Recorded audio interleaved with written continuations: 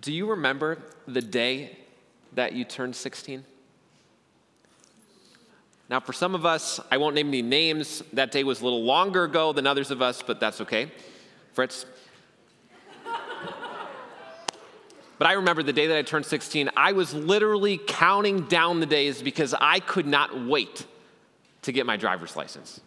I was one of those type A oldest children who made sure that I got all of my driver's education finished with. I did all my behind the wheels. I scheduled my appointment at the DMV so I could go on the day that I turned 16. And I was excited. I was pretty nervous because I really wanted to pass. And I think I was more excited than I should have been because I don't remember anybody warning me about the responsibility of getting a license, like how much gas actually costs, or the problem of having insurance, or the feeling that you would get when you drove past a police officer going 10 over, and the fear of having to go home and tell my dad that I got a ticket. Like, nobody warned me that that was a reality.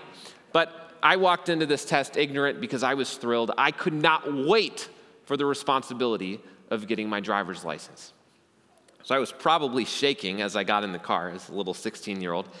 And the proctor comes and sits next to me, and we get out of the DMV, and we turn out of the lot on the side road, and then we're about to turn right onto the main road. And I will never forget the phrase that the proctor said. Well, you might want to use your blinker. And my heart sunk. I was like, wait, I thought for sure I'd use my indicator, but I looked down, sure enough, there was no blinker. And you know what's running through my mind. I failed. Why do the test? I'm just going to turn around, drive back into the lot. We'll tell everybody that I failed. I'll have to go and get ridiculed for the next month at school because I failed my driver's test. Well, she doesn't tell me to turn around, and we just kind of keep going through the exam, and I try to do everything right. I'm trying not to be too distracted about forgetting to use my blinker. And we get back to the DMV after the test is done, thinking, well, that was cruel. Why did she make me go through that whole thing when she's going to walk out and say she failed me? She looks at my parents and says, we had a successful exam, 1 point off. He passed. And I could not believe what I'd heard. Like, I thought I just failed my test. And I don't know if she was just being gracious. I don't know if she just decided to forget about the whole blinker incident. But I should have failed.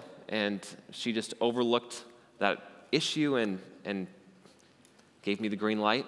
And I had my driver's license. Now, that's kind of a dumb story of redemption, kind of a dumb story about getting a second chance.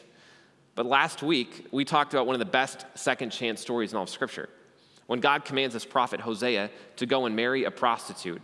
So he goes down to the red light district, gets down on one knee, pulls out the wedding ring and says, Gomer, will you be my wife? And she says yes. And she goes home with him, and he becomes her husband, and they have children together, and he gives her all of the blessings of being in a family, but it's not good enough. So she runs away, goes back to her old life of prostitution, goes back to sex slavery, and abandons her family and leaves them high and dry.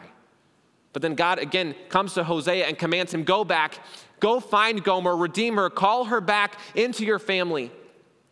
Call her your wife again. Talk about redemption. Talk about a second chance. And God's never random.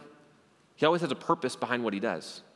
So when God commanded Hosea to go and marry Gomer, and then once again to go back and buy her back, he had a purpose in mind. He was trying to get his people's attention. Because Hosea wasn't just any ordinary man. He was one of God's prophets. He was to call out the sin of the people and draw them to the Lord. So when we look at the book of Hosea, last week we looked at the fun part. We looked at the narrative. We looked at the story. But tonight we actually get to look at some pieces of Hosea's sermons, because the story became the foundation for the sermon. I mean, remember the Israelites. God rescued them out of Egypt. He takes them away from Pharaoh, brings them to the promised land, gives them everything that they could ever want, everything they could ever dream. He gives them blessing and promise and success. He gives them materialism. He provides for all of their needs. He gives them a relationship with himself. But the people say, nah, that's not what we want. They break the covenant with God. They run after all of the other gods, committing spiritual adultery and abandoning their relationship with their Father. So God uses Hosea's story to try to get the attention of the people of Israel. And Hosea says to the people, you're a Gomer. You've abandoned your father. You've left him high and dry. But God wants to love you. He wants to forgive you. He wants to redeem you. But you have to say yes. You have to turn to him because there's still time to repent. But if you don't repent, discipline is coming. Punishment is coming. But the people didn't listen. They did not hear Hosea's sermon. Even such a provocative account as going and marrying a prostitute could not get their attention. And right after chapter 3, here's how the Lord describes what was going on in Israel. Let me read, starting in the second half of verse 1 in chapter 4 of Hosea. There's no faithfulness or steadfast love. There's no knowledge of God in the land. There's swearing and lying and murder and stealing and committing adultery. They break all bounds, and bloodshed follows bloodshed. That's not what I'd call a pretty picture of the moral landscape of Israel. But that's what it looked like. And they were not obeying Hosea. They did not obey the Lord. They did not hear his message. Over and over again, throughout Hosea's sermons, he uses that word that I didn't even know was okay for us to use in church, whoredom, giving a picture of the spiritual adultery that the people are committing against the Lord. But we have to remember what was going on in the culture at the time. I mean, yes, Israel, they were living these blatant, sinful, immoral lives, but at the same time, things were going really well. They were peaceful. They were prosperous. They had all of their needs provided for. They had great success. Their stomachs were full and their bank accounts were full. And they held to a theology that was a lot like many others in the ancient Near East, a strict retribution theology, where they believed that, if things are going well, then God must like me. But if things aren't going well, then God must hate me. Then God can't like me. Now, is that true?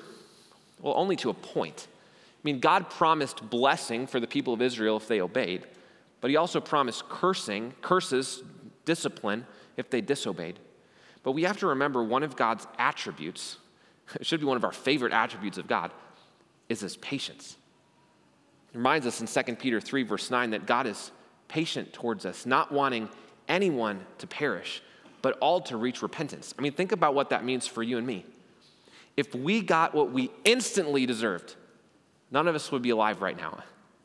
If God gave us instantly what we deserved from our own sinful behavior, then we wouldn't even be here.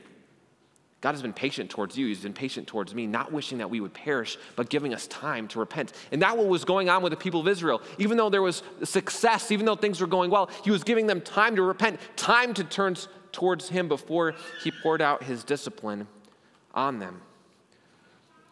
But the problem with Israel is they thought, because I'm prosperous, because God's taking care of us, then God must approve of what's going on. But that wasn't the case. Let me read from chapter 10, verses 1 and 2. It says this: Israel is a luxuriant vine that yields its fruit, and the more fruit increased, the more altars he built. As his country improved, he improved his pillars. Their heart is false, and now they must bear their guilt. The Lord will break down their altars and destroy their pillars. We don't use the word altar, the word pillar very much anymore, but those would have been connected to idol worship, things that they built not to worship God, but to worship the other gods of the nations around them. This is saying that they pursued blatant idolatry. They worshiped what God had created rather than worshiping the Creator himself. They were prosperous, but in their prosperity, they turned away from the Lord. There was an inverse relationship between their prosperity and their spirituality. And that kind of sounds a little bit like our culture, doesn't it? I mean, think of how prosperous American culture is. Think of how peaceful American culture is. We haven't had a major conflict, major war in decades. Think of the average household income. In the last 20 years, adjusted for inflation, the average household income in our country has gone up $15,000 in the last 20 years. We're more prosperous, we're wealthier than we've ever been. But at the same time, if we look at the moral landscape of our world, it doesn't seem to be going in the right direction. There seems to be an inverse relationship between prosperity and spirituality in our world, just as it was in Hosea's. But at the same time, we have this theological movement in our world that is saying, if God loves you, then he's going to give you what you want. It's called prosperity theology, one of the most dangerous theological movements in the world today, one of the most powerful movements, and it's very dangerous, where these pastors will get up on stage and say, Jesus loves you, he has a plan for your life, and he's going to give you everything you want. That car, that house, that vacation, that raise, just name it and claim it, and he's going to give it to you. And what these pastors are doing, frankly, is they're using their message as an excuse to live lives of opulent luxury, because they're saying, how do you know God loves you? If you have all of the stuff that you want. So they're living lives of blatant richness. It's sinful. It's wrong. It's not what the Bible teaches. Faith is not the path to prosperity. Prayer is not the road to prosperity, and faith is not the road to fat paychecks. We don't give in order to get something from God. Jesus' number one goal is not our happiness. And if you signed up to follow Jesus so that he could make you happy and wealthy, then you're not following the right Jesus.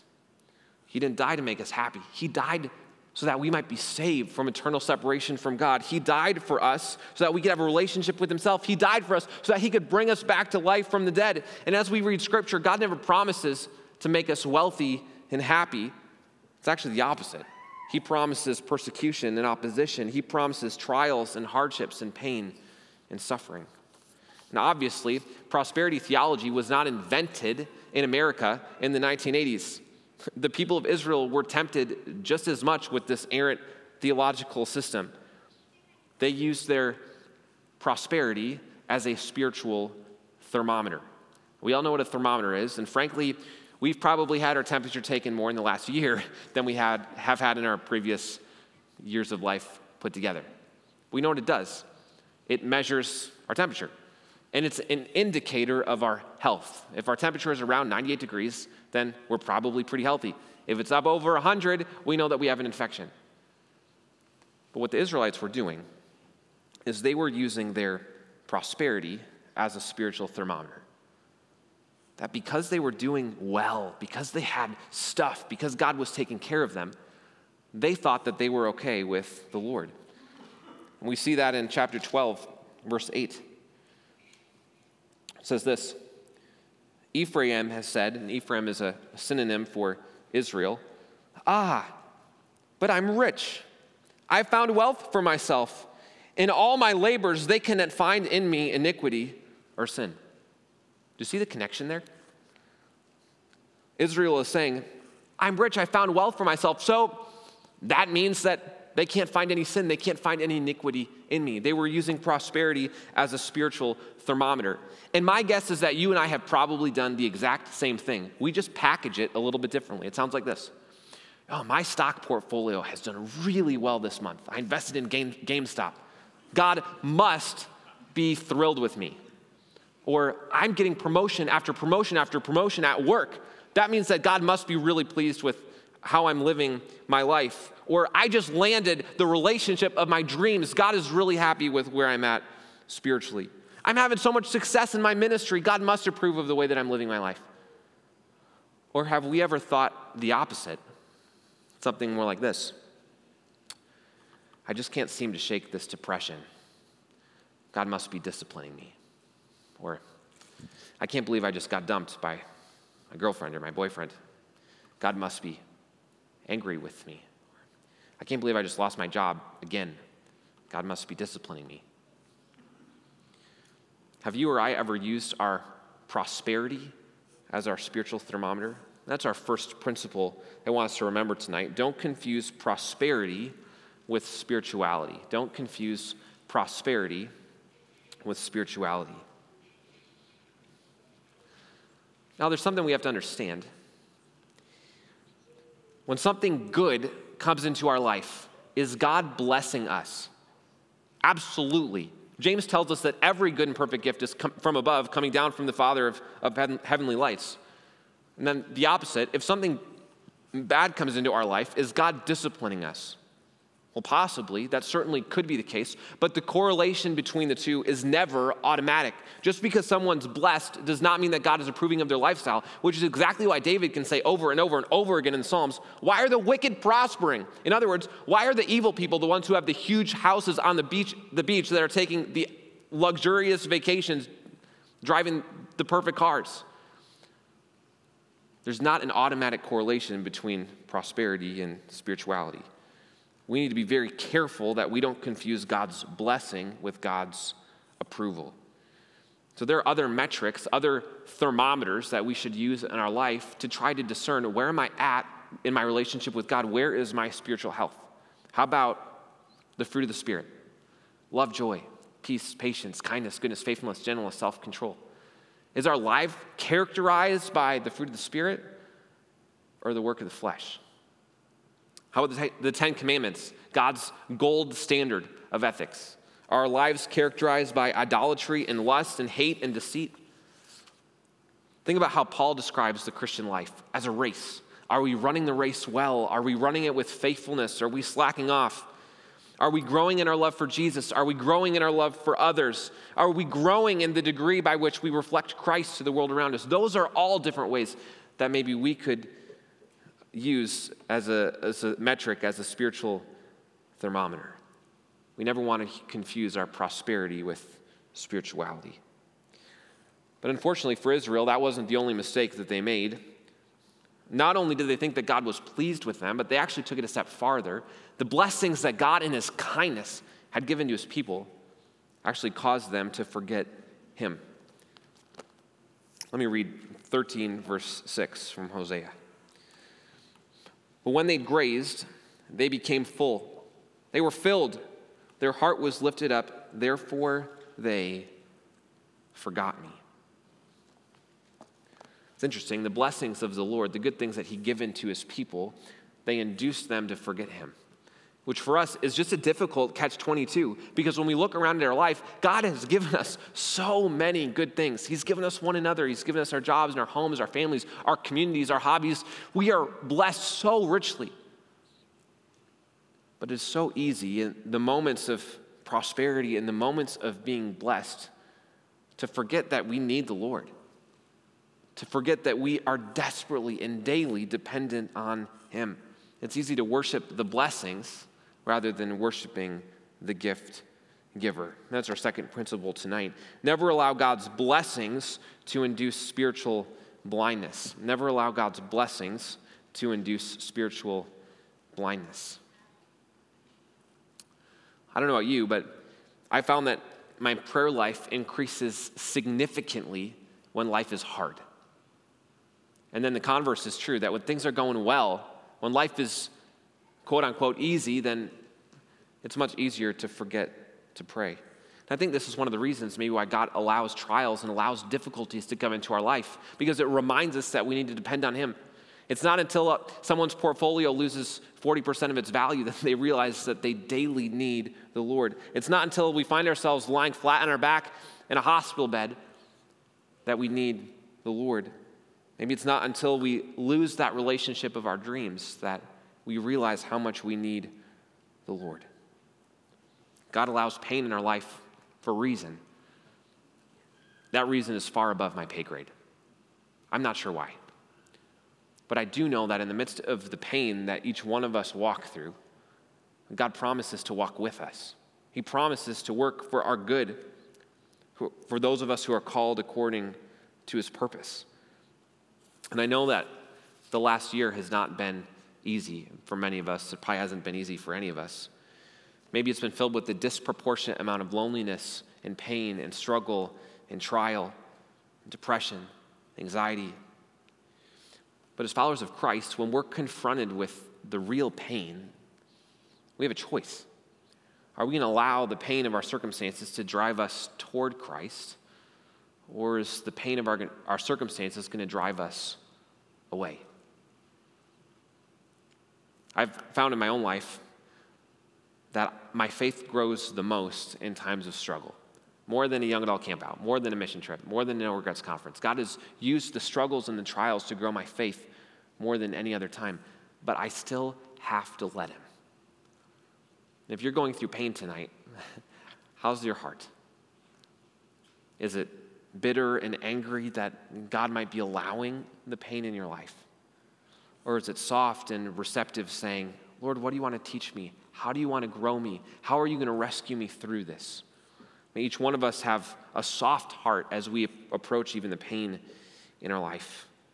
We want to seek God in the midst of the pain, not just begging him to fix the pain, but asking that he might grow our faith and our trust even in the midst of it.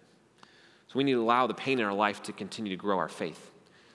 But in reality, life isn't always painful.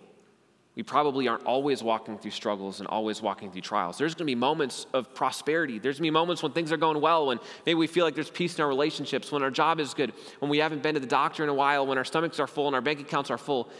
And those are the moments that Hosea is talking about, when it's easy for us to forget the Lord. So what do we do? What do we do in those moments of prosperity to make sure that we don't forget the Lord?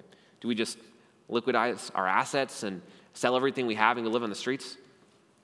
Possibly. But I've got 3 ideas on how we can guard against what I'll call blessing blindness.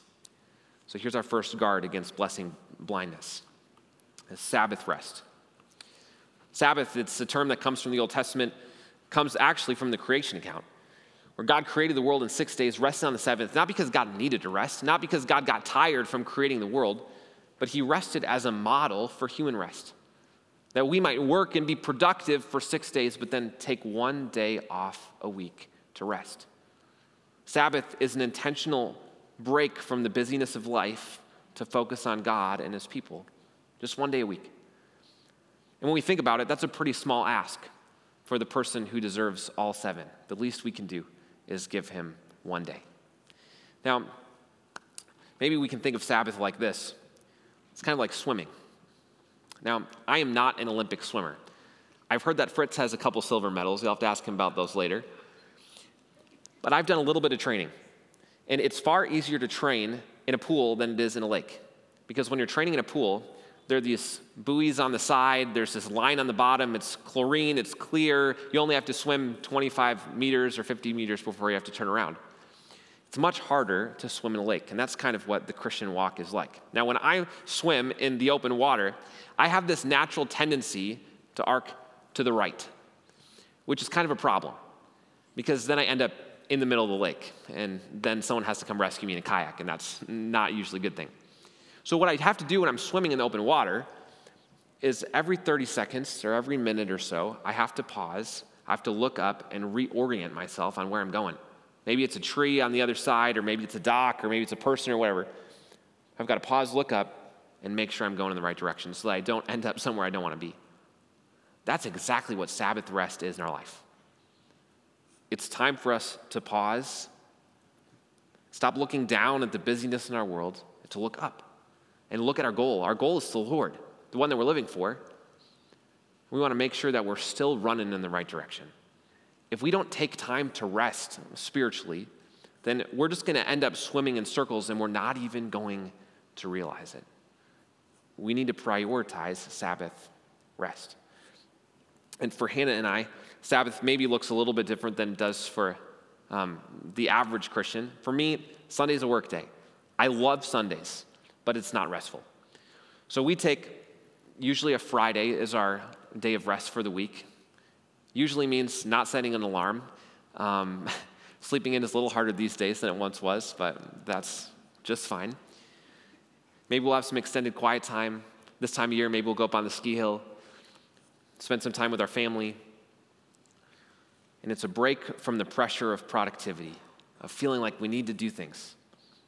Is there a day that you take off a week, a 24-hour window, as an opportunity just to rest? Spending time with God's people, spending time in fellowship, spending extra time with the Lord. Sabbath is not just a day for us to sleep in and play more video games. It's a day for us to spend intentional time with the Lord. And maybe that means on a Sabbath, taking a break from something like social media, like turning off Instagram and Facebook and TikTok for the day. Because there's so many things that we fill our mind with, so many things that can distract us from the Lord that, that one day can be a day just to take a break from the things that distract us to allow us to focus on the Lord. Sabbath is an excellent guardrail to guard against blessing blindness. Well, here's another idea, another guardrail against blessing blindness is generosity. When we realize how much God has given to us, it should really be astounding. We've received the greatest imaginable gift as Christ followers, the gift of Christ himself. And Jesus actually tells a story, a parable in his Gospels about forgiveness. He talks about this man who's forgiven $1 billion debt, a number that we can't even comprehend. His master forgives him.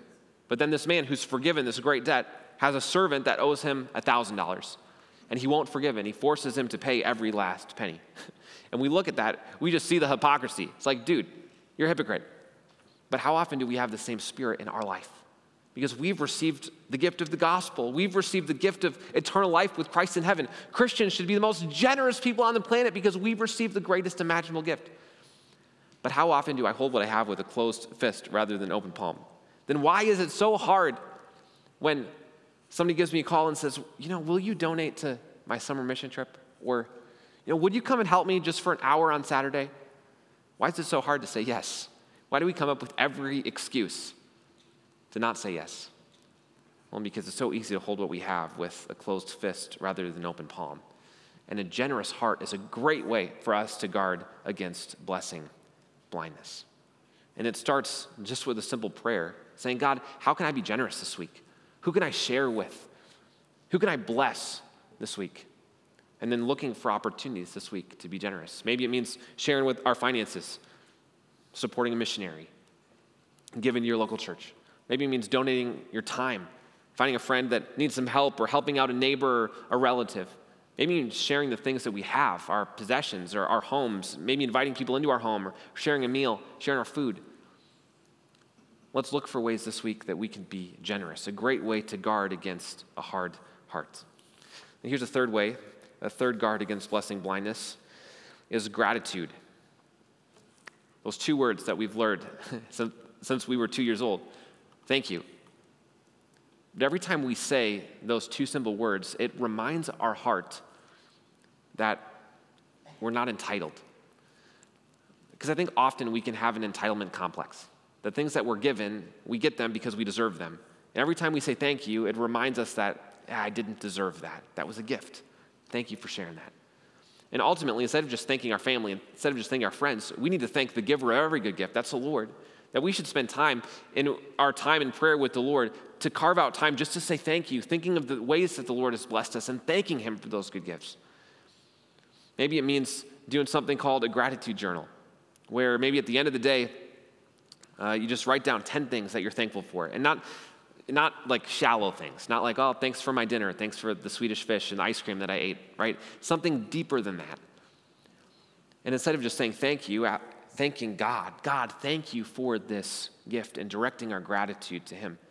If you're feeling a little extra grumpy these days, I know that would be none of us in this room. Maybe that'd be a great thing to do. Because when we focus on a heart of gratitude, it changes our attitude. Gratitude is a great way for us to guard against blessing blindness. And I had to guess, Israel did not do a very good job remembering the Sabbath. Actually, no, they didn't. Look at Jeremiah 17. That's one of the reasons God disciplined them. I don't think they did a very good job saying thank you.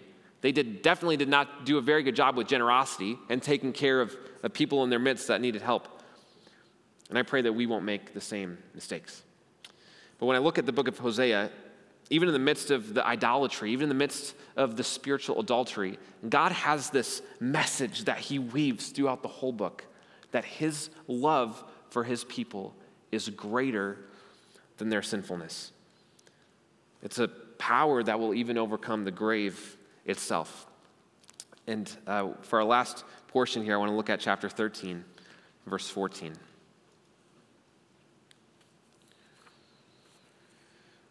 It says this, I shall ransom them from the power of Sheol. I shall redeem them from death. O death, where are your plagues? O Sheol, where is your sting? Compassion is hidden from my eyes. That probably sounds a little bit familiar, doesn't it?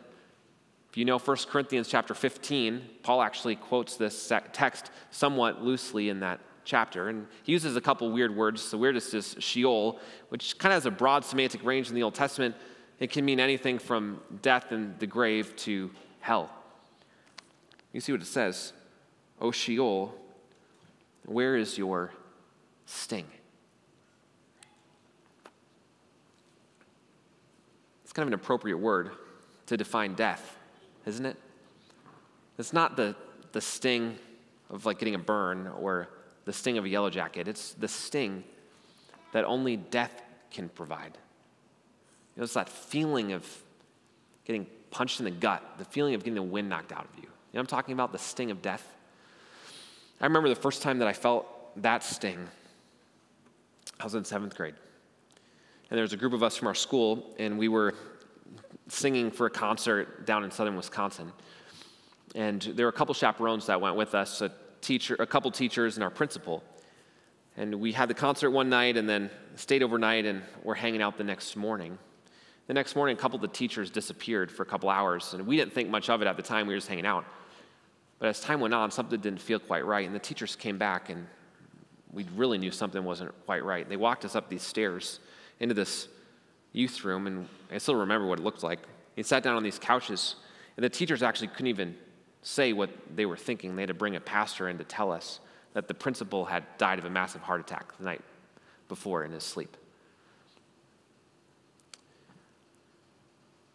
I still remember what that felt like. We were just with him the night before. He told us he loved us before he left. And he was gone. It's that punch to the gut that only death can bring. Maybe you felt that in the last week. Maybe you felt it in the last year. We all know what it feels like. A feeling when a college freshman decides to end his life, and nobody knows why. Just found out about that a couple days ago. Feeling of missionary, father of 12, who passes away from COVID-19. Death is not a good thing. It's a result of sin. It came into the world because of the curse. It is never good. And it always leaves us with that sting. But death doesn't have the final word. Death doesn't have an ultimate sting anymore. It doesn't have the final say. And when Paul quotes this passage in 1 Corinthians 15, he gives us a glimpse. He says this in verse 55. O death, where is your victory? O death, where is your sting? The sting of death is sin. The power of sin is the law. But thanks be to God who gives us the victory through our Lord Jesus Christ. Now, Paul quoted Hosea somewhat loosely. He actually changed a word. I don't know if you caught that. Instead of saying, "O death, where are your plagues?" he said, "O death, where is your victory?" Because when Jesus was condemned to die, death thought that it was winning the game. When Jesus carried his cross to Golgotha, death thought that it gained the upper hand. When the nails pierced his hands and his feet, death thought that it was winning the battle. When Jesus cried out, "It is finished," death thought it had won. But tetelestai was not a cry of surrender. It was a cry of victory. Because when Jesus died and he was raised from the dead, he conquered sin and death once and for all, so that death no longer has the final say. Death no longer has victory. That we don't have to fear even death itself. That we have a hope that transcends the grave. And when Hosea penned those words, I'm not even sure he had a full grasp of the power of his prophecy. That someday Jesus was going to come and take away the sting of death once and for all. Now, it doesn't mean that death doesn't hurt. It does. Death still has a sting. But we have a hope that transcends the sting of death, because death cannot win when we follow Christ. And I hope that's a hope that each one of us grasped tonight. That hope doesn't apply to the world universally. It only applies to those of us who've turned away from our sin and trusted in Christ. It's what we talked all about last week. It starts with us understanding that we're Gomer, that we're so dirty and rotten and sinful, it's not even funny. That we're dead in our trespasses and sins. And at some point, we have to cry out to Jesus and say, "Jesus, save me." Because Jesus saw us standing in the slave market right before we were to be sold to slavery to sin, and said, "I will buy you with my blood. But all of us at some point have to say yes. We have to cross over the line. We have to say, I believe that Jesus died for me. I'm going to turn away from old way of life. I'm going to follow him. And when we have that relationship with Christ, then we have a hope that transcends our circumstances. If there's a one-sentence summary that I want each of us to remember for the book of Hosea, here it is. It's our third and final principle. God's faithfulness far exceeds our sinfulness. God's faithfulness far exceeds our sinfulness.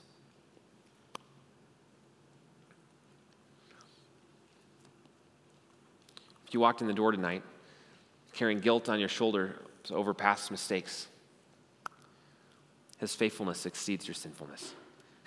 We all have moments in our life where we want to click the rewind button. Want to go back and do something over again. His faithfulness exceeds our sinfulness. When there's guilt in our heart that we don't even know what to do with, his faithfulness exceeds our sinfulness. Because the gospel, it doesn't minimize our depravity. It doesn't make us better than we are. No, it teaches us that the grace of the cross is far greater than our sin. The gospel doesn't minimize the power of death, but it gives us a hope that transcends the power of death. Oh, death, where's your victory? Where's your sting? Thanks be to God who gives us the victory through our Lord Jesus Christ. Let's pray together.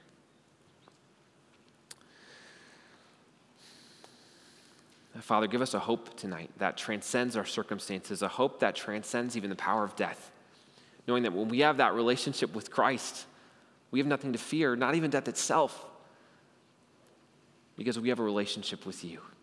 And we look forward to the day when we'll see Christ in eternity, when we can behold the one who gave his life for us. What a day that's going to be.